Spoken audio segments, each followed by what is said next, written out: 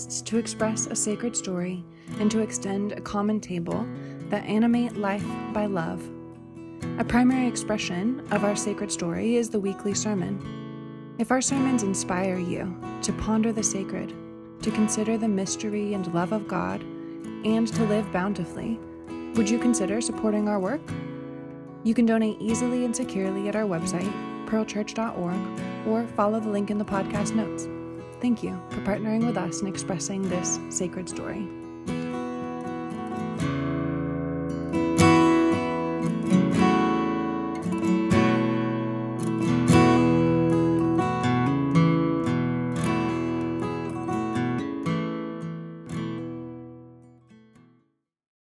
And let us pray. On this day of All Saints, soften our hearts toward all that is different. Open our eyes to see your teachers who are all around us. Amen. And please be seated.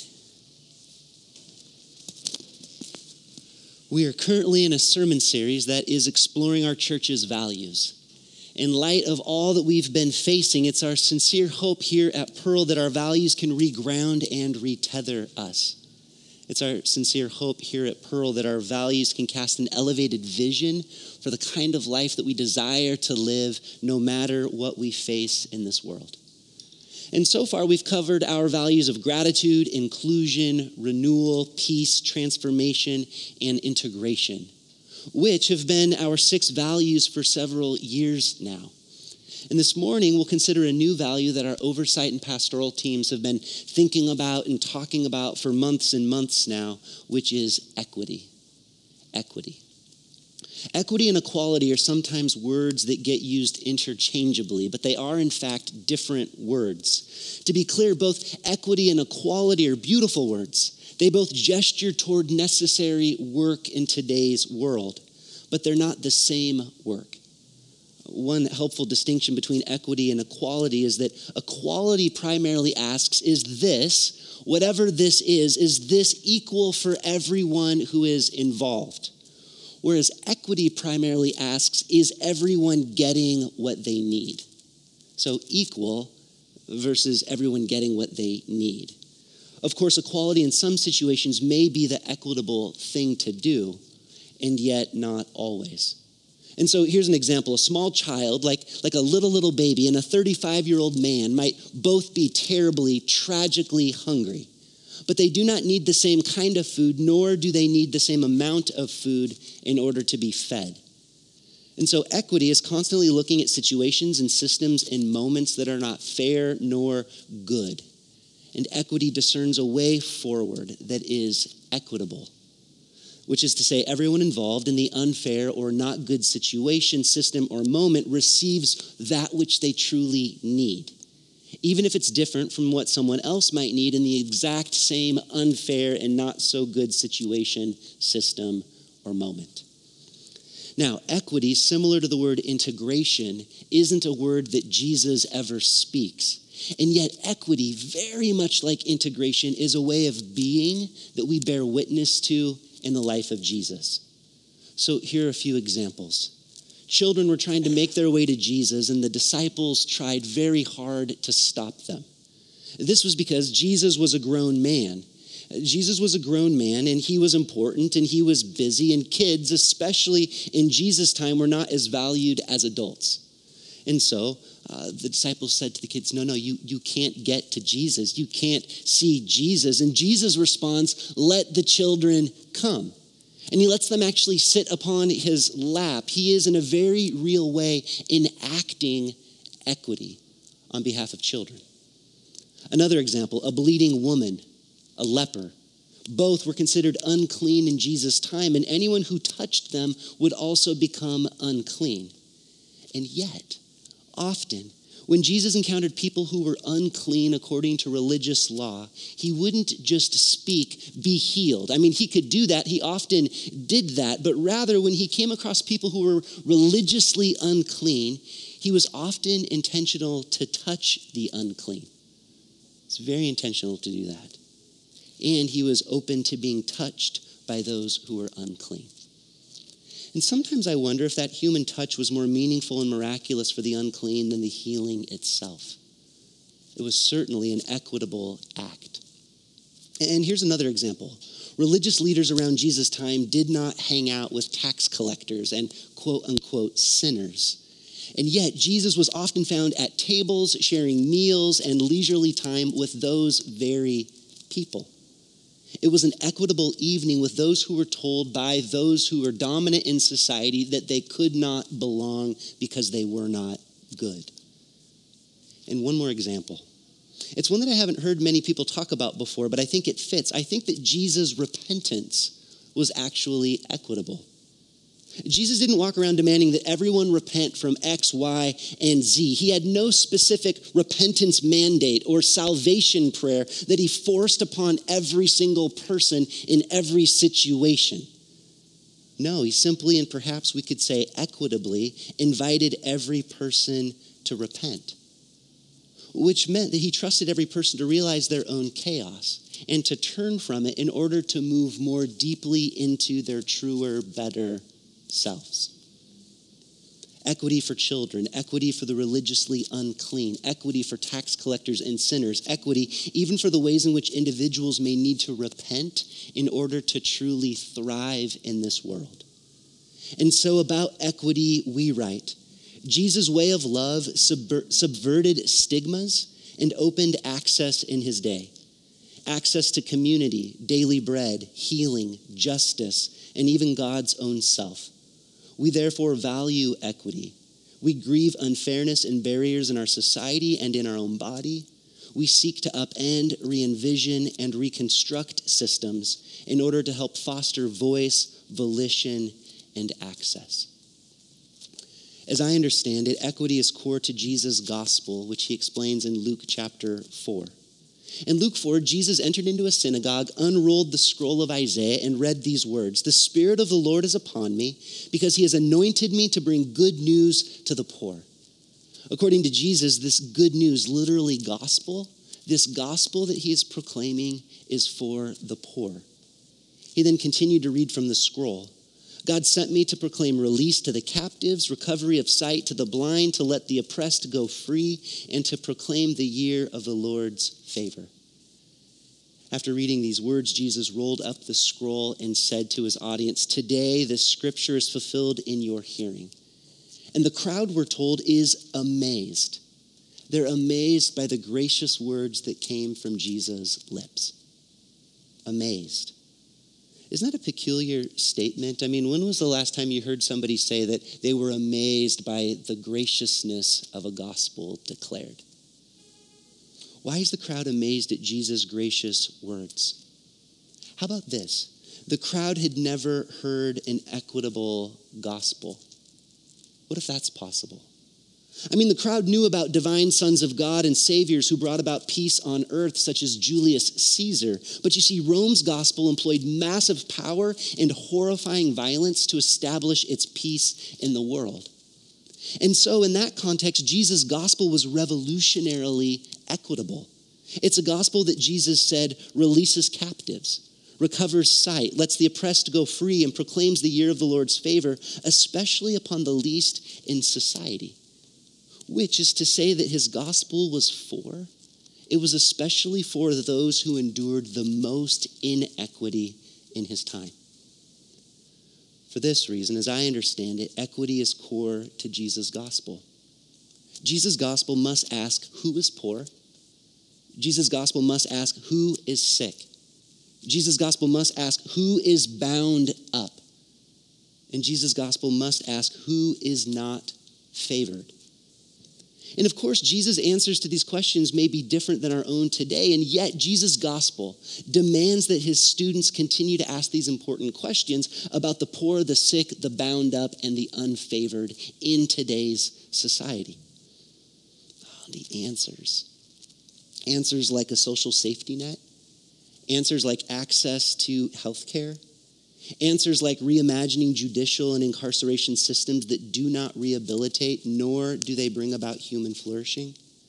Answers like the declaration of God's favor on the least of these in our society today. Well, this is not some spiritually watered down progressive gospel. No, this is what it means to follow after Jesus and to truly participate in his good news as he declared it in Luke chapter 4. And so at Pearl, we value equity. We grieve unfairness and barriers in our society and in our own body. We seek to upend, re-envision, and reconstruct systems in order to help foster voice, volition, and access. Now, to be clear, we have far to go and much to learn. One particular work that fits within equity is the work of anti-racism. At Pearl, we desire to be an anti-racist community, which is to say that we recognize that racism exists in our hearts and in our minds and in our systems. And it's to say that we are committed to learning and to growing, to having our eyes open, to having our hearts opened more widely, to saying that we're sorry, to making amends, and to doing better as individuals and as a church. Anti-racism is an important, equitable work in this world. We plan to begin this work internally with an expert who will meet with our board and staff, and then we plan to continue that work with our ministry leaders, members, and church over the coming years. And to be clear, anti-racist work isn't just relevant for today, like this is some kind of new thing. Its need in this world is as ancient as humankind itself. We actually see this work in the life of Jesus. Now, I'm going to make a tangential point to one that Pastor Ben made a few years ago in a sermon, but I continue to think about it to this very day. I think it applies here. I'll be reading from Mark chapter 7. From there, Jesus set out and went away to the region of Tyre. He entered a house and did not want anyone to know he was there, yet he could not escape notice. But a woman whose little daughter had an unclean spirit immediately heard about him, and she came and bowed down at his feet. Now, the woman was a Gentile of Syrophoenician origin. She begged him to cast the demon out of her daughter, and he said to her, "Let the children be fed first, for it is not fair to take the children's food and throw it to the dogs." But she answered him, "Sir, even the dogs under the table eat the children's crumbs." Then he said to her, "For saying that, you may go. The demon has left your daughter." So she went home, found the child lying on bed, and the demon gone. Now, this is a weird story. It's also a tricky story. It's tricky because for millennia, the Christian belief that Jesus is God has insisted that Jesus was in every way totally perfect. But the incarnation is truly a mystery. Fully God and fully human. Fully God and fully human. And yet the church has tended to emphasize Jesus' divinity much more so over Jesus' fullness as a human person. And so, for example, nobody feels very comfortable talking about Luke chapter 2, which reads, "And Jesus increased in wisdom and in stature." Question: how is it that the divine Jesus increased in wisdom? Wasn't he already fully wise? Luke chapter 2 seems to say no. It seems to say that Jesus in his humanity grew. And I personally don't think that that's scary, much the opposite, actually. You see, the church has often behaved as if it sees clearly, as if it has all of the answers, which has meant that the church has very often been unwilling to admit fault, unwilling to say that it doesn't have all of the answers. Oh, but what if the one whom we call Lord actually grew in wisdom? What if the one whom we call Lord had his eyes at times opened? What if the one in whom we call Lord had his mind changed? Well, then perhaps we Christians wouldn't be so dogmatic in our quote-unquote capital T, capital R, capital U, capital T, capital H. Perhaps we wouldn't be so dogmatic in our truth. And perhaps part of following Jesus would be our ongoing growth, especially when it comes to anti-racism. Okay, let me explain. In Mark chapter 7, Jesus encounters a woman who is of a different ethnicity. That is to say, she isn't Jewish. And the text goes out of its way to tell us how non-Jewish she actually is. It could have just said that she was a Gentile woman. But the text actually reads, "Now the woman was a Gentile of Syrophoenician origin." It's like trying to say that she was a super Gentile. like the opposite of anything that could possibly be Jewish. Now, based on this context, Jesus interacts with this Syrophoenician Gentile woman like many Jews would have in his day. And so when she asked for help, he said to her, "Let the children," by which he meant Jews, "let the children be fed first, for it is not fair to take the children's food and throw it to the dogs," by which he meant Gentiles. Now, about this answer, theologians try to protect Jesus' perfection by doing all kinds of gymnastics and saying all kinds of weird things like Jesus wasn't being racist here. And Jesus was baiting this woman into realizing that she's important. He's trying to get her to push back. Some theologians go as far as imagining that Jesus looked at this Syrophoenician woman with a twinkle of love in his eyes, just begging her to stand up for herself as he pressed her with these racial notions of his day. And unfortunately, this kind of mansplaining continues in Christianity today. Oh, we said amen at Pearl Church. Yes. Here's the logic. Jesus was perfect and Jesus is in us, which sometimes sounds like, especially from white Western Christians, I'm not racist. I didn't do anything to hurt people of color. I love everyone. I follow after Jesus. I live in the way of Jesus, which means to be perfect. Oh, but what if the one whom we call Lord actually grew in wisdom?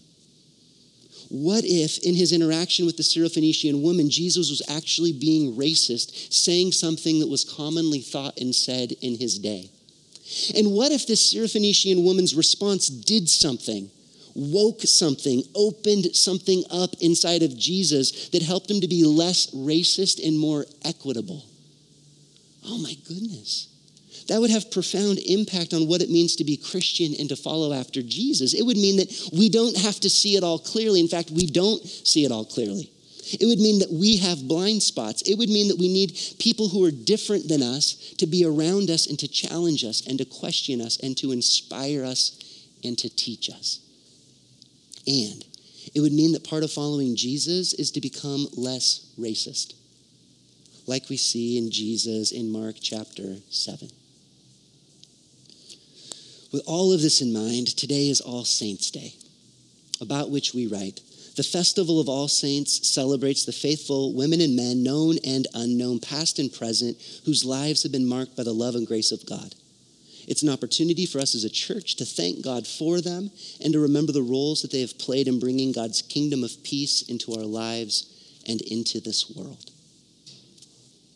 On this day of All Saints, I'd like to give thanks for Jesus' teacher, the Syrophoenician woman.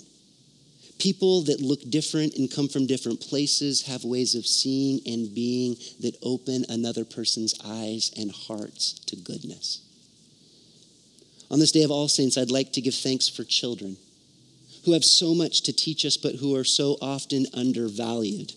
We so often assume that we open their brain and give them all of the truth, failing to realize that they have so much truth to teach us with.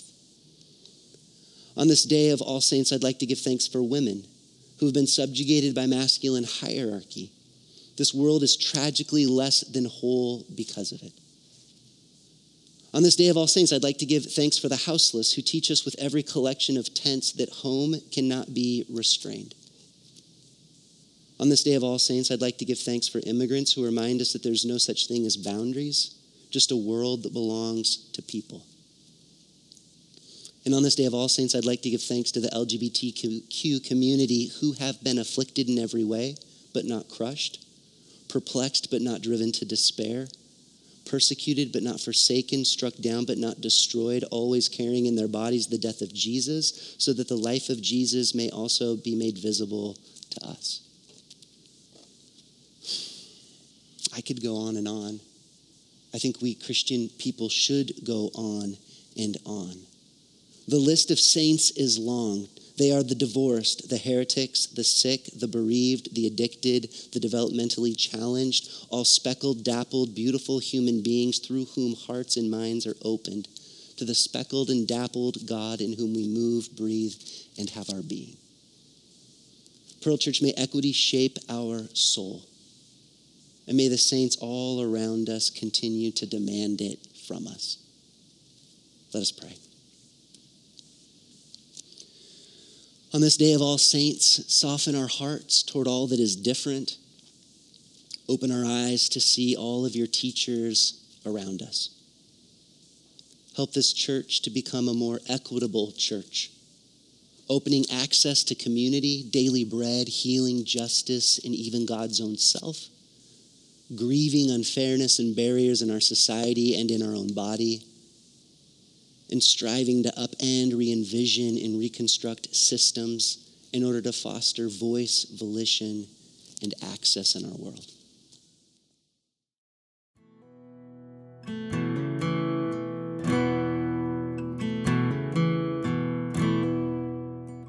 We hope that this sermon inspired you to ponder the sacred, to consider the mystery and love of God, and to live bountifully. If you don't already support our work, will you begin today? You can donate easily and securely at our website, pearlchurch.org, or follow the link in the podcast notes.